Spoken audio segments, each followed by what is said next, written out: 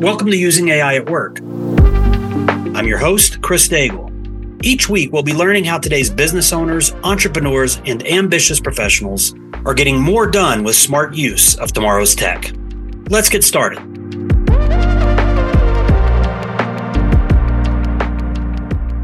Okay, everybody, welcome to the Using AI at Work podcast. As I mentioned in the intro, my name is Chris Daigle, and I'm your host. Now, instead of starting episode 1 as being some, show-stopping interview, I thought I'd start with the basics. There's a lot of people out there who have heard about quote-unquote AI, and maybe they're seeing a lot of stories in the press that are giving them some FOMO about their inability to participate because just a lack of understanding. The intention of this first episode is to clear all of that up for you so that you feel comfortable understanding exactly what it is that these tools can do, how to use them, where to use them, what their limitations are, risks associated, just how to intelligently communicate on the topic of AI in business in today's global conversation about this. So as we get started, I want you to keep in mind the who, not how concept. What I mean by that is just because you learned something doesn't mean you have to be the person who does the work. What this means for you is that if there's a particular part of the spectrum of AI opportunities that you learn about or that we discussed, but you're not interested in or comfortable doing them, just find someone who can do them for you. Remember, you don't have to know how to use the tools to benefit from the tools. To put it simply, you don't have to do this alone. And also, remember that we here at Using AI at Work advocate for a human augmentation environment, not pure outsourcing to AI for everything. Now, let me explain that. This school of thought is called human in the loop. As you've probably seen, there's a lot of fear about job loss. And the statement that seems to be making the rounds is that AI is not going to take your job. Someone who knows how to use AI will take your job. Even with that being the case, the output from the tools that we'll talk about, it still benefits from human oversight. It allows you, as the user, to get more output faster and of higher quality. But again, advocating for the use of AI as an independent environment is not what we stand for. We really want to make sure that humans continue to participate in the production of, again, high quality, fast output using these tools. The way we talk about it is we want to set it up so that the human has more time to focus on tasks that require human involvement, not the data-driven, the repetitive type tasks. That's where AI and automation come in. Now, let's talk about why it's important that you know how to use AI in today's business environment. There was a survey conducted in September of 2023 by edX. They're an online education platform partnered with Harvard. Now, they interviewed 1,400 employees, half of those being executives, C-suite, half of those being everything from middle management to frontline workers. And here's some of the information that they pointed out. When surveyed, 74% of the executives said that those with AI know-how should be promoted more frequently. That's most of the C-suite is saying, if you know how to use AI, you deserve better opportunities in your career. 83% of those executives said employees who know how to use AI should be paid more than those who don't. So if for nothing else, just to improve your economic viability if you're an employee or part of a team, it would make sense for you to understand what these tools are and how to use them. Now, some further data points from that survey. Almost 40% of those executives surveyed are requiring employees to start learning this stuff. If it hasn't happened in your company, it's coming. And then to take it even further, 31% of those have created a role for something called a chief AI officer, which we'll talk about a little bit later in this podcast. Okay, so now let's start with the most common question I get. How late am I? Well, let's talk about that. A survey conducted by Pew Research, some of you may be familiar with them. They're a notable research firm here based in the U.S. They conducted a survey in late July of this year. Of those that had heard of ChatGPT, only 24% of those adults were using it, which indicates about 18% of U.S. adults in the US are using ChatGPT. So if you're using ChatGPT, you're already in the top 25% or so of individuals currently conducting business in an AI, driven world.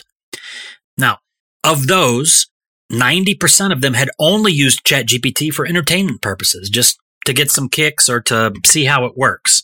So that leaves only about 10% of those surveyed were using it for something other than entertainment. So let's assume they're using it for business, strategy, that sort of thing. Of those who are doing that, only about 10% of them have a paid GPT Plus account, which is the paid version of ChatGPT, currently billed at around $20 a month. So when you break those numbers down, that means that only about 1/18 of 1% are seriously using GPT in their business. So you're not late, you're early. However, AI is advancing rapidly, and the tools that you're able to use now will soon be surpassed. To shape the future of work with AI, organizations and individuals like yourself should start actively experimenting with productive ways of using AI as a partner, an assistant for your role, a co-pilot, whatever the case.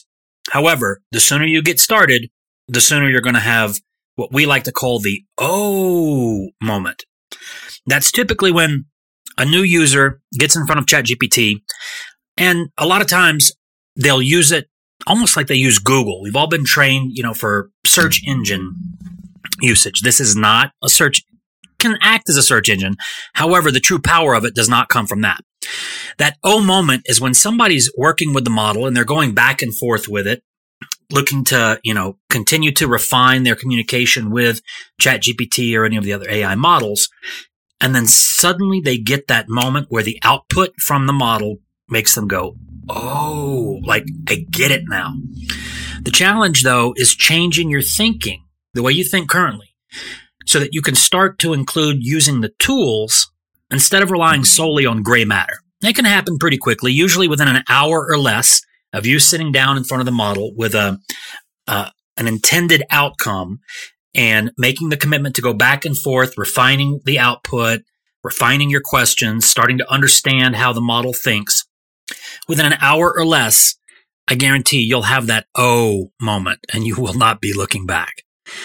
So when it comes to AI, we classify two types of AI. Now, there's the AI side of data science. That's the one that you'll generally hear when it comes to big business. Amazon uses AI. Google's an AI company. They are, but they're more focused on a data science application of the tool. Now, we don't dive into that environment very much on this podcast because we're geared for the more non-technical business person who wants to use AI in their business or role. Think small to medium businesses, not necessarily large enterprise. So in our case, generative AI is where we are focused. We're looking at ways for you to use AI as an assistant in your role, a co-pilot in your job, an advisor in your business. So simply put, generative AI is just a type of artificial intelligence technology that can produce or generate various types of output or content for you, including text, imagery, audio, and synthetic data, which we'll talk about. Now, some of these tools are paid, but there are many free tools that you can use. So let's talk about some of the ones that are most commonly popping up in conversation and in the media. We've all heard of ChatGPT, or if you haven't heard of ChatGPT, welcome to generative AI. Claude is another version like ChatGPT. These are more the text inputs looking for text outputs typically used. You have a business case that you need to solve. You use the models, you provide it with context and input on what that business use case or business issue is, and you start to have dialogue with these models. Now, in dialogue, it's going to usually be an iterative process. And what I mean by that is that if you type in, especially if you're a new user of these tools, if you type in your query into the chat input on any of these like ChatGPT or Claude or Google Bard, maybe you've heard of Microsoft Bing, and any of those, usually the first output, the first answer that you get from the model is not going to be the final best answer that you were looking for. That requires that you go, you take a look at the response and then what I meant was blah, blah, blah, blah, blah. Or That's great. Can you expand on this point? Or I need more details. So it's you going back and forth with the models till you ultimately get, I usually look at it like 80-20. AI, when you know how to use the tools, can generate generally about 80% of the solution or the output or the content that you're looking for. Yet it still requires, remember, human in the loop. It still requires human interaction to get that final push to a finished product. Don't fret about that. Don't be disappointed that current models can't read your mind and give you ideal output from the get-go. This is the skill, that iterative process, that iteration, that going back and forth with the models until you get that 80% or higher output that you were looking for. That is the real skill here. It's not knowing the tools. It's knowing how to use those tools. So those are the primary tools. In our business, we tend to rely a lot on ChatGPT, although we have used all the models and we regularly test them against each other, providing same inputs, same user inputs to measure the quality of outputs. Now, as far as generating images, perhaps you've heard of Midjourney. It's a very popular one, although very high quality output comes from Midjourney. It is based in a Discord server, which for most individuals, even getting to the Discord server is more technical than you need.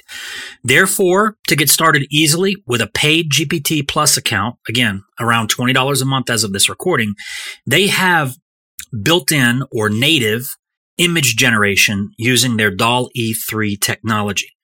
Same as typing, it's the same as using the models to get text output. You simply type in the description of the image that you want, allow AI to generate that image, and then again, go back and forth. No, what I was looking for was make it daylight, make it a cinematic style. It's, again, a process, an iterative process to get that final result that you're looking for.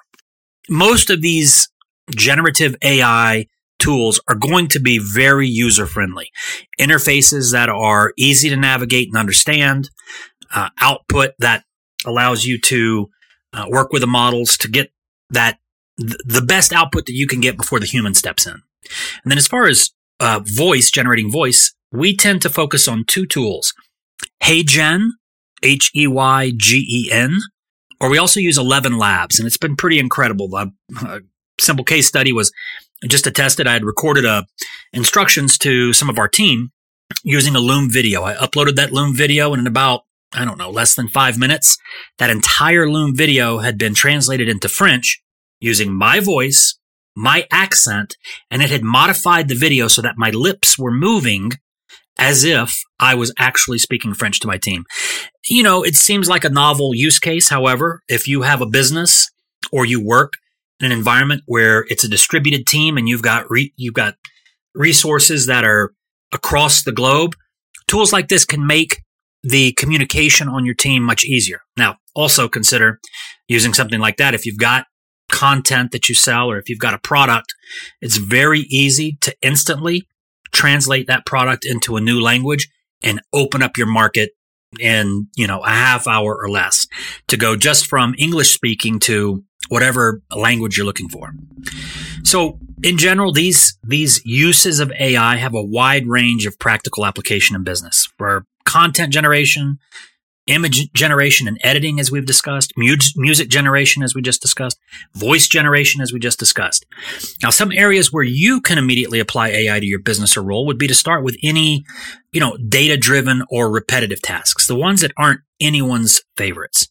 And some common areas would include marketing and business processes in general. So let's take a look at marketing. As a matter of fact, this episode was AI assisted, and this is a bit of our content effort. Marketing can, automate such tasks as lead generation, lead scoring, customer retention efforts, create personalized marketing materials like emails, landing pages, social media posts. It can be used to generate new product ideas, designs. It's, if you were a marketer and you're not using this yet, get ready to be surprised. If you aren't a marketer, understand that the marketing department is typically where a lot of companies will start to see first use, because marketers are used to leveraging new technologies in their marketing efforts to generate more leads for the company, create more engagement. A simple use case from sales would be leveraging AI to predict kind of like a predictive categorization of prospects based on those most likely to buy, so that your sales team is spending more time with a higher close rate because they've got this targeted list. If you've ever seen Glengarry, Glen Ross, these are those leads, right? AI can help with that. And it can also, support with personalized follow-up for prospects that maybe have already had a call with your sales team or have expressed interest in your products. AI can automate personalized follow-up. And personalization is always shown to increase conversions from marketing efforts and sales efforts. In HR, we use it to create job descriptions. And we happen to use Upwork, an outsourcing platform, pretty frequently.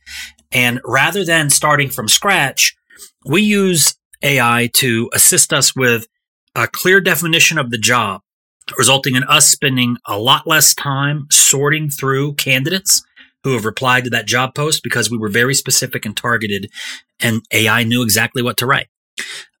We also use it internally in an interesting way.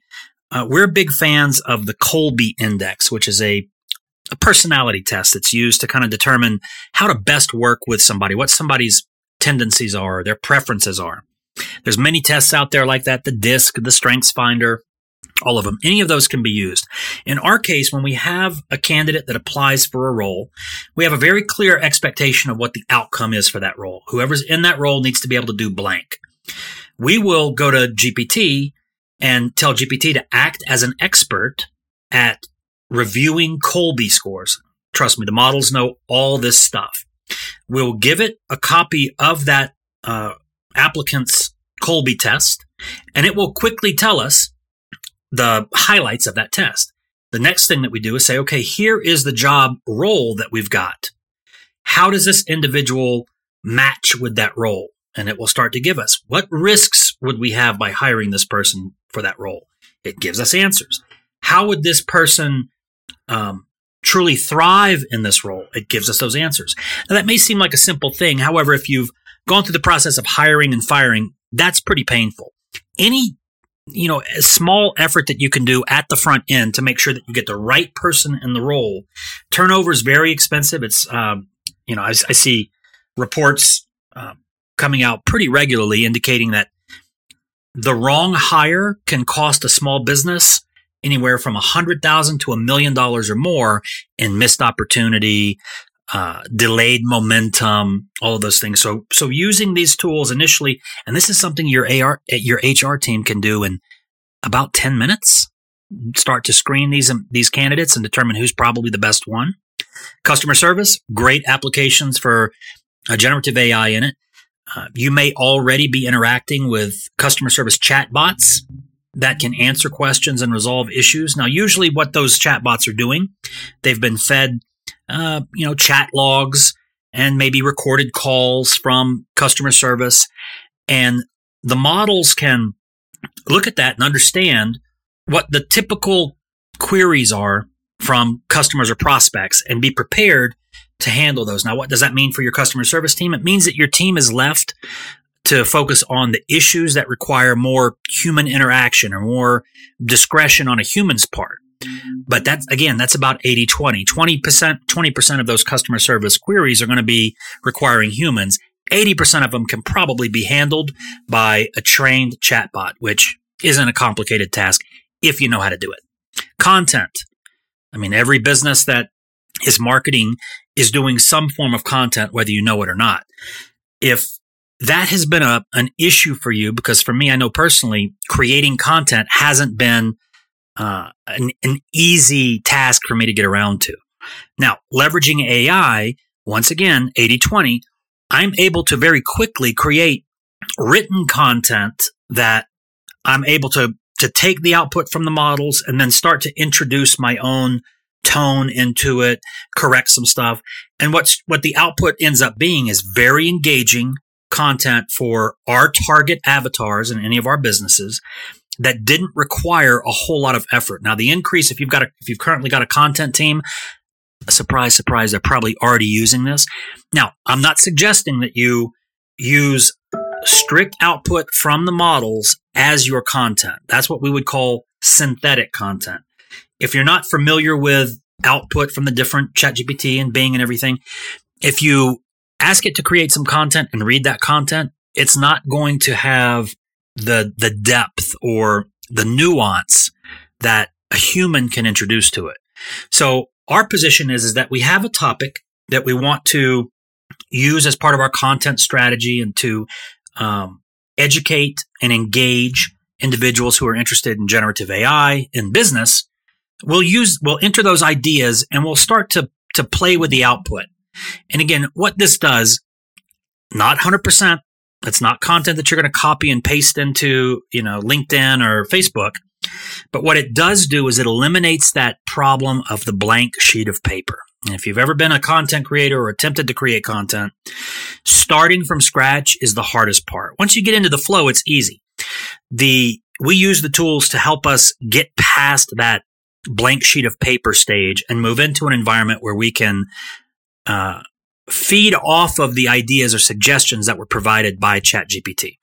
So when you're getting started with using, or if let's say you're in a small business, generative AI or AI use in the business has been a casual conversation, but there hasn't been like an active effort by any leadership or individuals in the company to introduce it. That's a pretty common scenario. That's where most businesses in 2023 found themselves. Fewer in 2024 because 2023 was more like the year of awareness. And we'll say 2024 is going to be the year of adoption for a lot of these companies. So if you're at the stage where you're ready to explore adoption or introduce that conversation into the business, here's what we do. When we go into a company, the first thing that we want to do is we want to educate and align the leadership team. Just like you, if you're on this and you're learning a lot from the concepts that I'm sharing here, the leadership team's the same way. They are running a business usually. Maybe they've attended a conference or a conference call or a webinar or something where AI was discussed, but very few leaders have been able to make the dive into, okay, how do I use this? Not just on a strategic level or a theoretical level, but in a workflow or process, what impact is this going to have? Is it going to help the business? So the first thing that we do is we come in and we actually just share with them very similar content to what we're sharing on this podcast. We want them to understand what it is, what its limitations are, what its capabilities are, what the risks are, and the easiest places to get it introduced or deployed into the company. So once you've educated them, it's important for you to get true buy-in on the next step. You need to show the leadership team the forecasted ROI as early as possible. I have a saying that I like a lot. Arithmetic is not an opinion. If you go in there and you're talking to the decision makers in a company, whether it's your boss, whether it's your executive team, whether it's your clients, if you're a consultant or coach that's introducing AI into the business, your opinions matter, but they're not the deciding factor. The numbers are going to be the deciding factor. And it's not uncommon for once you run through a strategy similar to what we do in our business, for you to quickly see at least a 20% performance increase in the workflows and business processes where AI is a fit. Okay. So again, forecasting, you can show, pick a half dozen processes within the business, introduce an average 20% performance increase. Those numbers matter. Doesn't matter how big or small the company is. 20% is 20%. That's more free time to focus on higher leverage activities. That's more capital that the company can deploy towards more marketing, better hires, whatever the case might be. Once you've gotten the buy-in from the leadership team, we like to establish an AI coalition or the AI team. And this is basically made up of individuals who have raised their hands and said, hey, I'm already using it, or I've got a lot of interest in it. Because one of the things that when this discussion comes up, those individuals in a business who aren't familiar with it, they start to have that feeling of, oh, AI is going to take my job. If you've got those individuals participating in anything that you're doing with AI, initially at least, there's going to be a lot of resistance and quite possibly overt sabotage of your efforts. They don't want AI to take their job. So by selecting a handful of individuals who can participate in the discussions and the planning related to AI deployment within the company, who have raised their hands and said, hey, I'm interested. I want to learn this stuff. I love it. I'm already using it, whatever. Those individuals on your AI coalition or your AI quick start team are going to be the ones who help make sure they're going to go the extra mile to make sure that the initial pilot projects are a success. Now, once you've got that team, it's time to start looking at some of the low-hanging opportunities in the business. Some of those we've already discussed: customer service, marketing, sales, content. Those are usually the easiest places for companies to get started. There's not a lot of risk with that, provided human is in the loop. And those are areas that can easily be measured. What's the engagement on the content? How many more tickets are we handling and at what speed compared to previously? How much more effective is the marketing? How many more sales are being closed? So by identifying a handful of processes or workflows within the company that can benefit from the introduction of AI, the next step for you is to prioritize that list that you've created based on impact and likelihood of success. And it's a very simple, matrix you can draw up. What's the proposed impact? High, medium, low. What's the proposed risk of it not being completed due to technical issues, user issues, whatever? High, medium, low. And you look for the ones that have high impact, high likelihood of success. Doesn't mean you have to start there. But again, when you're introducing AI into your business, the fastest way to get momentum is to show, hey guys, this works. Start with some pilot projects that have high impact and high likelihood of success. You get results. You advertise them throughout the company, throughout the team, throughout the leadership meetings. And once people see that, other leaders at all levels of the organization start to say, I want some of that. Can you do that for me? I want a 20% performance increase. I want more bandwidth that I can use to focus on higher leverage activities in the business.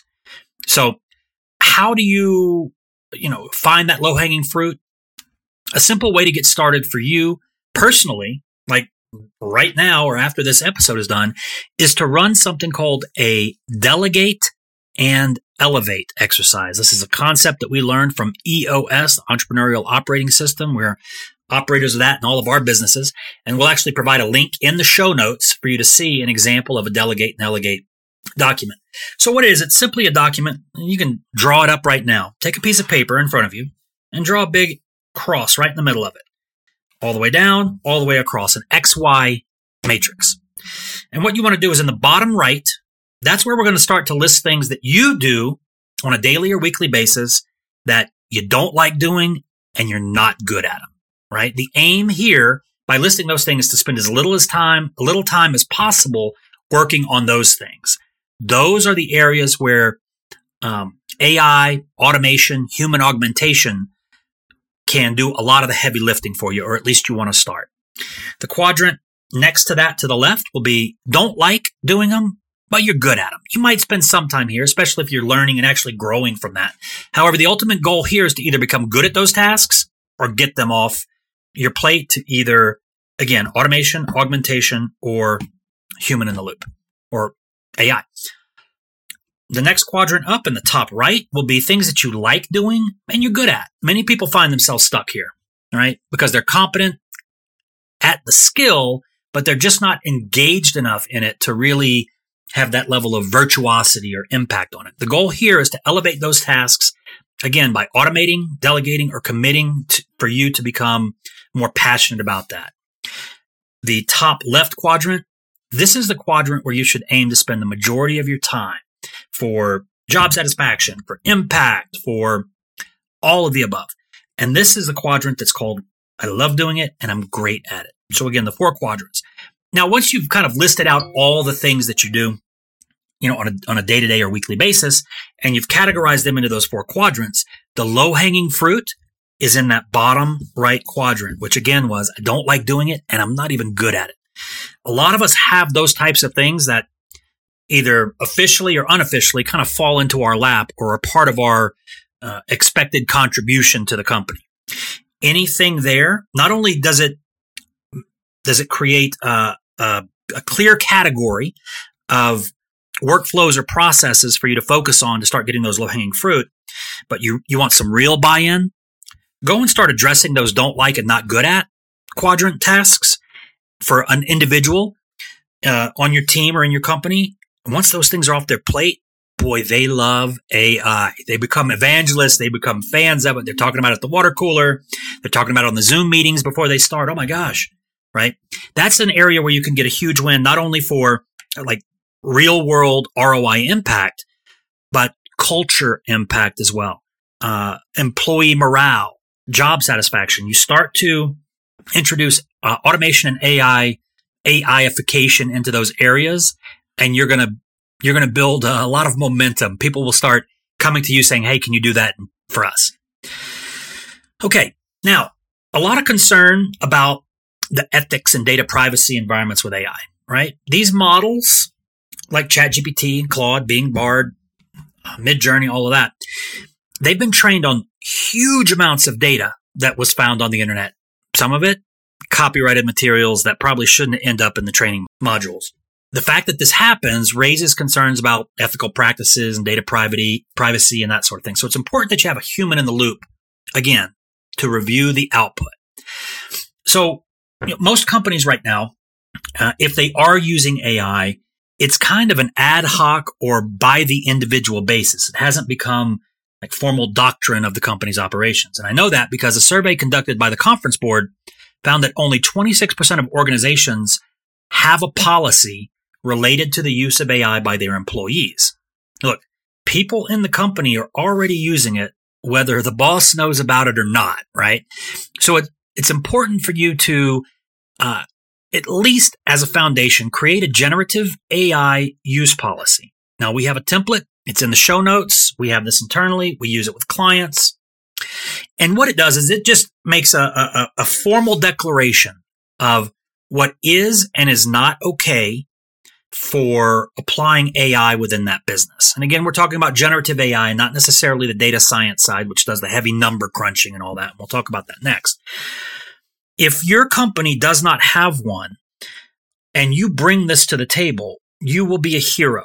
Because again, the leadership team, as we mentioned, one of the first steps we do is educate and align the leaders of the company because they don't know about this stuff. They don't know enough to be able to make informed decisions on next steps in deploying AI use into their entire business or specific departments within that business. And if you bring them a generative AI use policy, a couple things are going to happen. One, they're going to say, I didn't know we needed this. Oh my gosh, thank goodness. It's also going to make you look like a hero. There's nothing wrong whether you are a business owner, you're a solopreneur, you're a coach or a consultant, you're an employee at any level within an organization. It will only benefit your career or your business if you are recognized as somebody who understands how to use these tools, where they're used, and how to get the real results from that, right? The generative AI use policy is an easy place for you to start. Again, we've got a link to it in the show notes. Please feel free to honestly pass it around if you know of other companies or departments within your business who don't have one in place. They should. Okay, another area that people have a lot of concern about is, well, with AI, our data hygiene is it's not that great. Listen, with what we're doing with generative AI, it's not that important. On the data science side, for big businesses who are doing a lot of number crunching and they're looking for trends based on analysis of past and historical data within the company, the cleaner the data, the cleaner the output. That's just a fact. However, most of you listening to this aren't at that stage. And if you are at that stage, again, reference that who, not how concept that I shared with you earlier. You don't have to know how to go in there and fine tune an LLM or a large language model or know how to code in any of the AI specific languages. You simply need to know that it needs to get done and find that individual with a quick Google search or, tapping into your network. You don't need to do that. You don't need to have super clean data to use generative AI. Because remember, what we're doing is we're interacting with these models so that it can generate new output for us. It doesn't hurt if you've got data. Let's say you had a spreadsheet of top 100 clients and you had a bunch of data points on them. You can certainly upload that into a generative AI tool like ChatGPT or Claude and ask it to look for trends and identify it. If the data on that spreadsheet is wonky or there's fields missing, obviously it's going to do the best it can, but it's not going to be as great as it would be if your data was hygienic, I guess is the word. High integrity data, let's say. But I don't want you to think that is an impediment to you or your company starting to use AI to get some real impact. Now, that's all I want to say on that. It's a big topic, but it's a topic for a strata of business that most of us don't exist at. Okay, so let's talk about AI's impact on team structures and roles, right? As we've mentioned, generative AI is already transforming roles and boosting performance across customer service, marketing and sales, software engineering, research and development, a ton of areas. Now, there was a very interesting case study that was done recently by a group called Boston Consulting Group. If you're not familiar with them, they're a well-known and very capable consultancy that supports larger businesses with challenges that they come up with or that they encounter in the course of conducting their business. So Boston Consulting Group took a sample of their workforce, about 1,400 of their consultants, right? And here was the study. Half of you get to use ChatGPT. Half of you keep doing what you're doing. Now, to be employed at the level of Boston Consulting Group, you got to be a smarty pants, right? You've got to be a capable individual. You've got to have solid experience. You've got to be able to deliver results to these big companies where, the consequence of not delivering is extremely expensive and painful for these large companies. So all of these individuals that participated in this were highest intellect, highest capability that you can find in the business consulting world. Now, what was interesting is after about an 8-week period, they found that the consultants with access to ChatGPT outperformed other consultants. No surprise there. They outperformed them in all 18 areas where performance was measured between the two groups. They outperformed in all 18. On average, consultants using AI finished 12% more work. They completed their tasks 25% faster. And the product that they were creating, the output they were doing, 40% higher quality than those not using the tool. Okay. But what the real surprise was here is that the lowest skilled in the ChatGPT user group of those consultants, the lowest skilled had a huge boost in performance. Now, what the big win that came out of this study, though, was that obviously not all consultants are created equal. There's some that have 20, 30 years of experience and some that just graduated with their MBA. It was that lower tier or lower performing consultant, generally speaking, lower performing consultant who had the biggest boost. Now, of course, the better consultants, the best on the list, did get a performance increase, but the biggest boost was for those who didn't have the skills that the highest performers had. Now, I want you to think about that. That means anybody in any organization who's a mediocre performer or doesn't quite have the experience of your best person can use these tools and level up significantly to the performance level of somebody who has many more years experience, much more know-how about their particular role. So it's not just that ChatGPT can help you, and it's not just that it can help the best performers. It helps everyone that uses it in a structured environment, again, according to that generative AI use policy we mentioned. So we talked about the role of the chief AI officer early. I mentioned it, but I would expect to see more chief AI officers on the org chart. This isn't somebody who knows data science. Now, if you were to go to LinkedIn, as someone argued with me the other day, and type in chief AI officer, today, that role is identified as somebody who is on the geekier side. Not to mean that they're, there's nothing wrong with that. They just tend to be more skewed towards the engineering or the data science environment. But the new definition of a chief AI officer isn't that individual. It's somebody who understands the landscape of AI, generative AI primarily, and is seeing how it's being used in the marketplace, understanding what new tools are coming out, and is able to translate those optics on the landscape of AI, translate that into specific business application depending on your role, your industry, whatever the case might be. So expect to see chief AI officers who are leveraging the who, not how model. The new definition is, hey, we need data scientists? Great. I'll find them and manage them, or I'll work with them, I'll liaise with them. But the real application for most small businesses and for you and your small business or your role in that business is, how do I use these tools? That's great that these tools are out there. I didn't even know those tools were out there. That's great that I understand them now. But how do I use them? Where do I apply them? All right. That is the true contribution that you as an AI informed or AI enabled individual can bring to any company that you work with. And again, I'm not excluding enterprise folks. People, in every business, the one commonality is that there's people, and any individual who has an interest in leveraging these tools, the generative AI tools, will perform better in their role and will get recognized for that, even if they acknowledge that they are AI enabled and they're using these tools. Companies want those people. They don't have the answers. And honestly, it's kind of hard to find individuals who are either, have the AI capabilities for small business, but have the bandwidth to come and work with your small business. So it's better for you to understand the stuff, or again, who, not how. Find somebody who understands the operational side of business. I've heard it called AI ops, right? That's what we're talking about here.